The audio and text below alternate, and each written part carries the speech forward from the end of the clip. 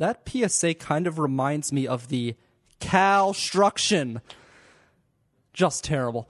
One guy who never has terrible writing, but always does a great job, is JoshYohe. He's the beat writer for the Pittsburgh Penguins, and he joins me now over the phone on 91.9. Josh, thank you so much for coming on and taking the time. Oh, anytime. Good to be with you this evening. Definitely. So you have a busy off season. No break for you this year, huh? Yeah, I mean, I want to take the kids on a vacation at some point, and it's really hard to schedule things right now because things are a little chaotic in Penguins land, and we're kind of waiting to see when some decisions are going to be made here. So, yeah, it has not been what I would consider a relaxing off season. The Penguins season ended on May 13th, and it's been pretty wild ever since. Yeah, no slowing down at all. And I know I've heard that you right now suspect that Pierre McGuire is the front runner for the GM position. Well, he's one of the front runners. I don't want to say that that's a done deal that he will be chosen, but I believe there are 3 or 4 legitimate candidates here, and I don't think there's any question that Pierre McGuire is one of them. He has been at Pittsburgh twice in the last 2 weeks to speak with the Penguins about the job, and I know he's told some people close to him that he thinks he has a real chance to get it. Whether or not he actually does, we will see. But yeah, I mean, he's clearly in the mix here.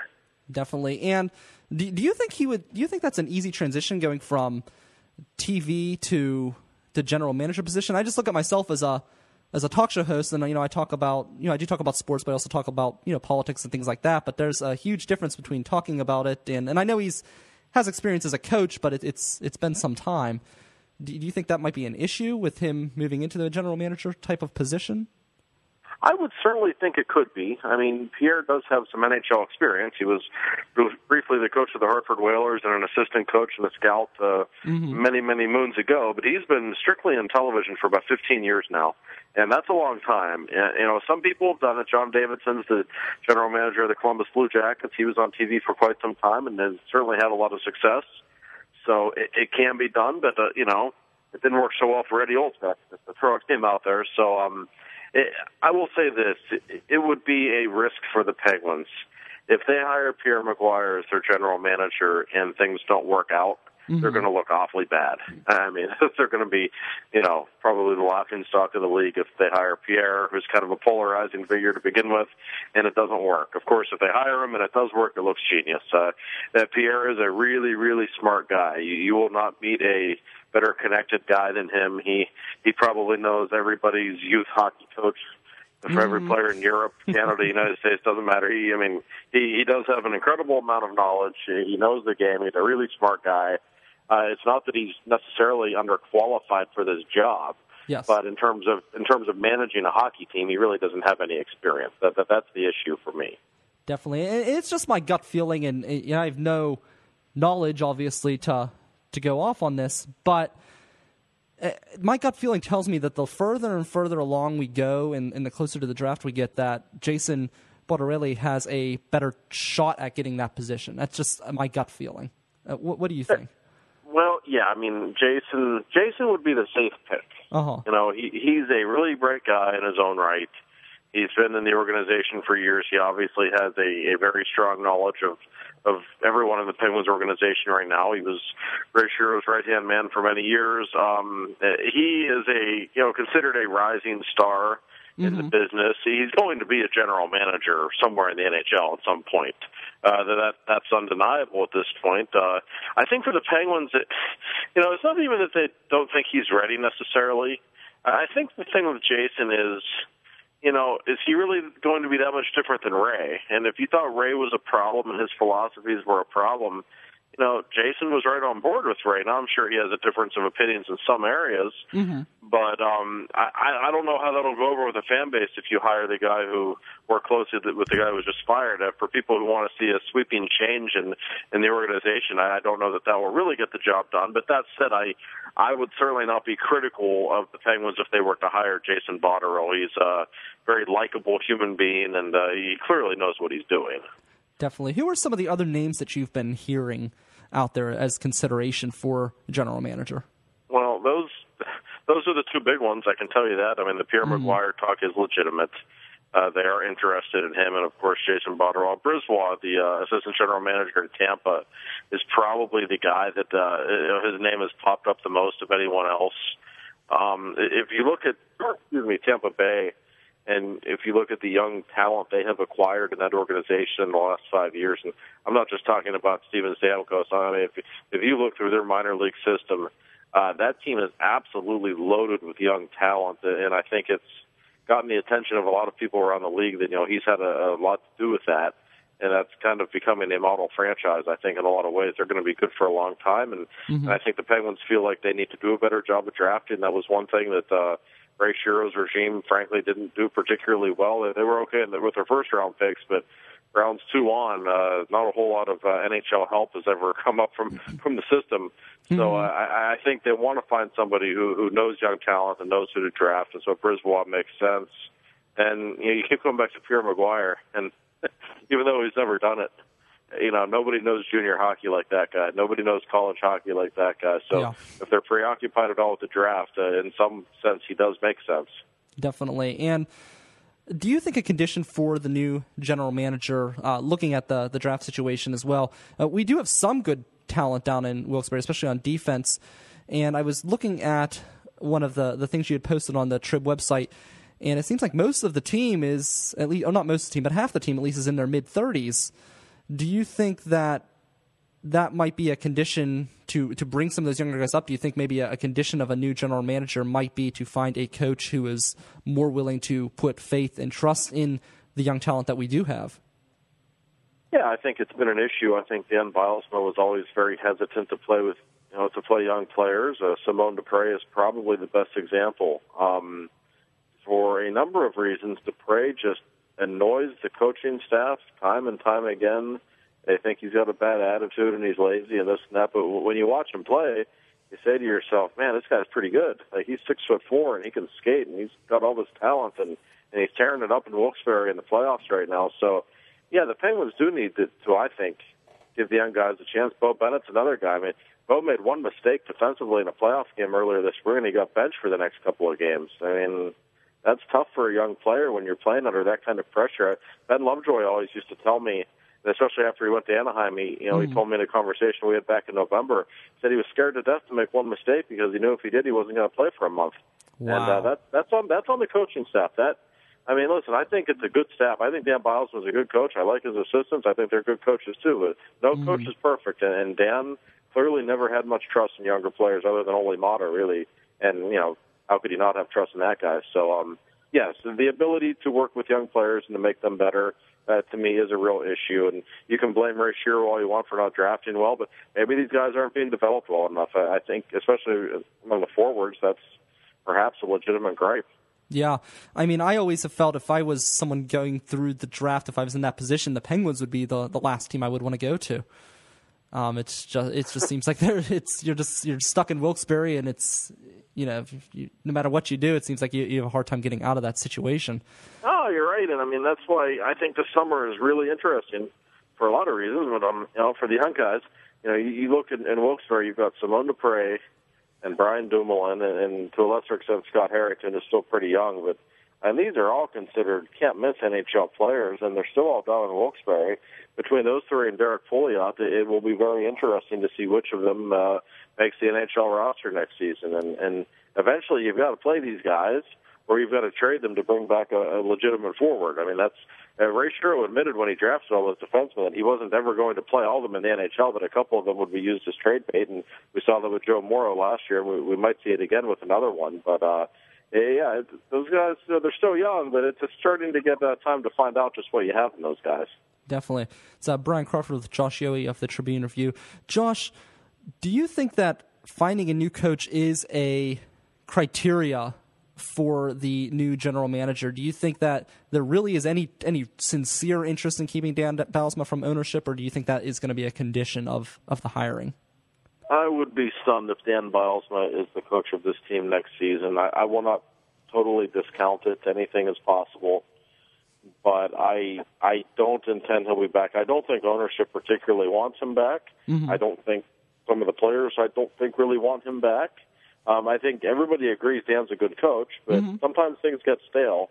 and it's time for good coaches to move on. And I think in Dan's case, that's probably what it is. I think ownership probably does want the GM, the new GM, whoever it may be, to feel a sense of authority and power and have the decision to get rid of the coaching staff if he wants. But I can almost guarantee you that whoever takes over as general manager, whether it's Jason Burrell, whether it's Pierre Maguire, you name it, go down the list, whoever it may be, I think is going to replace the head coach pretty quickly. I can't. It's kind of a toxic environment right now as it is. You bring Dan Bilesma back, after the playoffs, the way things went down, I just can't see it working. Yeah, definitely. Now, going into the off season, the new GM's going to have some big decisions to make for as far as players on the ice as well. A lot of the contracts are very, we don't have a lot of players that are movable at this point. What are some of the decisions you think that are going to be made? I know it's hard to speculate until a GM is made, is assigned. But is there anything that you see on the horizon that you could predict? Well, listen, it's early June, so it's kind of the fun time of year to speculate, so we might as well. First thing, if you look at the free agents the Penguins have, a lot of the guys aren't coming back, bottom line. Yeah. Brooks Orpik, I believe, has played his last game as a Penguin. Someone else is going to give him money, but the Penguins just can't bring back a 33-year-old defenseman with all the young guys they have coming up. Yeah. Of all the three, I think Joshyohe's probably outpriced himself after the playoffs he had. Also, I don't think he'll be back. Matt Niskanen is the most interesting unrestricted free agent. If I had to bet money, I would probably say I don't think he'll be back. But I wouldn't be shocked if he's back. The guy's a really good player. We saw last year he was a plus 30 whatever and had 10 goals. And, I mean, he was just terrific. He really was their most steady defenseman all season, I thought. Someone's going to offer him more than $5 million a year. And I don't think he's worth that, personally. I think he wants to come back to Pittsburgh. He really likes it here. I think he could have an A on his sweater next year. I think they think that highly of him. He's just one of the best people you ever meet. But somebody's going to offer him huge money. It's not a good free agent crop at all. No. He's one of the best defensemen out there on the market. He's 27 years old. He's right-handed, which teams love. So I feel like for the Penguins to keep him, they're probably going to have to overpay him. And they might. They like him, but it's not a perfect scenario for them no matter what. Yeah, definitely. It's going to be an interesting. I don't see a lot of people there's not a lot of people they can move, I guess, is what I'm trying to get at. And it's just, I think it's going to make it challenging for the new GM when he comes in to try and deal with that situation with the cap issue. Well, yeah, and you talk about moving people. You're going to hear the name James Neal a lot. Yeah. And the reason there's a couple of reasons. He has a very movable contract. He has a no-trade clause that does not kick in until next summer. He makes $5 million a year, which for a player that scores like he does is pretty reasonable. Yeah. He's 26 years old, and, he's got a reputation. I can tell you, he's not the easiest guy to deal with. I don't think he's Mr. Popularity in the locker room. He's just got an edge about him. He rubs people the wrong way. I mean, I was really under the impression that Ray Shero was going to trade him this summer if he were still in charge. I think Ray was not real thrilled with some of his antics, and that was my hunch with Ray. Now, if Jason Botterill gets the job, was he on board with Ray's thinking there? Maybe. We don't know. We'll certainly find out one way or the other pretty soon. But if a big name is going to be traded, I think he's probably the most likely. Definitely. Now, I guess my biggest issue with the team that I look at is their forwards, because I look at the defense, and a lot of those guys, you can bring up some guys from Wilkes-Barre and other places in the farm system, but the offense, in my opinion, especially in the third or fourth lines, I always felt that last year when they brought in Scuderi, and everyone said I was crazy, but I said that they shouldn't have brought him in. They should have used that money to bolster the third and fourth lines, and I just still see that we have an issue there. What do you think that we can do? I mean, you lose James Neal. He's one of your top scorers in your top lines, and then all of a sudden you're looking for another top line winger. It just seems like that problem is still lingering. It sure is, and you look like a genius now, because they certainly didn't need Rob Scuderi, who did not have a very good year anyway. The lack of forward depth is a huge problem. There were games last year when you had Craig Adams, Joe Vitale, and Tanner Glass all on the ice. I like all of those guys in certain areas and in certain aspects of the game. But that's three guys who literally can't score. Yeah. And when that's three of your 12 forwards, look at the way the Kings and the Blackhawks played when any of their forwards can score. The Penguins already have 25% of their forwards can't score. They just can't. Yeah. And the third line, frankly, wasn't much better. that's a huge issue. And, Crosby and Malkin weren't good enough in the playoffs, Crosby especially, and I'm not denying that. Nobody is. But it would be nice if they had a little bit of help, if they could win a series without those two going off. Yeah. And the Penguins need that. And that's why, if you can trade a James Neal and get two good young players who are both third-line style guys even, or if you can go out in free agency and get a Brian Boyle, somebody like that, if you want to trade Brian Dumoulin or Simone Dupre and get a legitimate good third-line center who you'll have under your control for a few years, I think it's something the Penguins need to do because their lack of forward depth, my goodness. Yeah, it's a huge problem. And even when you look at the guys they're still going to have, Chris Kunitz is going to be 35 next year. Yeah. Pascal Dupuis is going to be 35 coming off of a torn ACL. Bill Bennett has talent, but he really hasn't solidified himself yet as a legitimate top six guy. So you've already got question marks with some of the guys you've got coming back, and you don't have much depth to begin with. So the blue line will be fine. Marc-Andre Fleury will be fine. The forward position, the Penguins are built to win because of their forwards, and their forwards just aren't good enough right now. Definitely. Well, stepping away from the Penguins for just a minute, we do have the Stanley Cup Finals coming up. We've got the Kings versus Rangers. What are your thoughts? How do you think that's going to go? Well, on paper, the Kings should beat them in 4 or 5 games. They're a vastly superior team. Yes. And I am absolutely picking the Kings to win. I don't know if it'll be quite the route everyone thinks it is. The Kings have to be out of gas.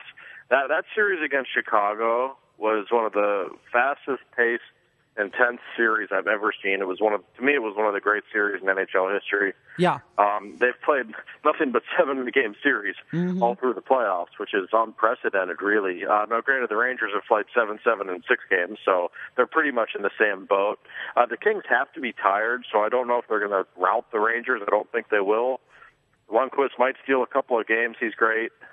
But I just can't see LA losing this series. The West is so much better than the East, and when you look at the teams they've gone through to get this far, San Jose, Anaheim, and Chicago, those are 3 great hockey teams, and they found a way to beat them all.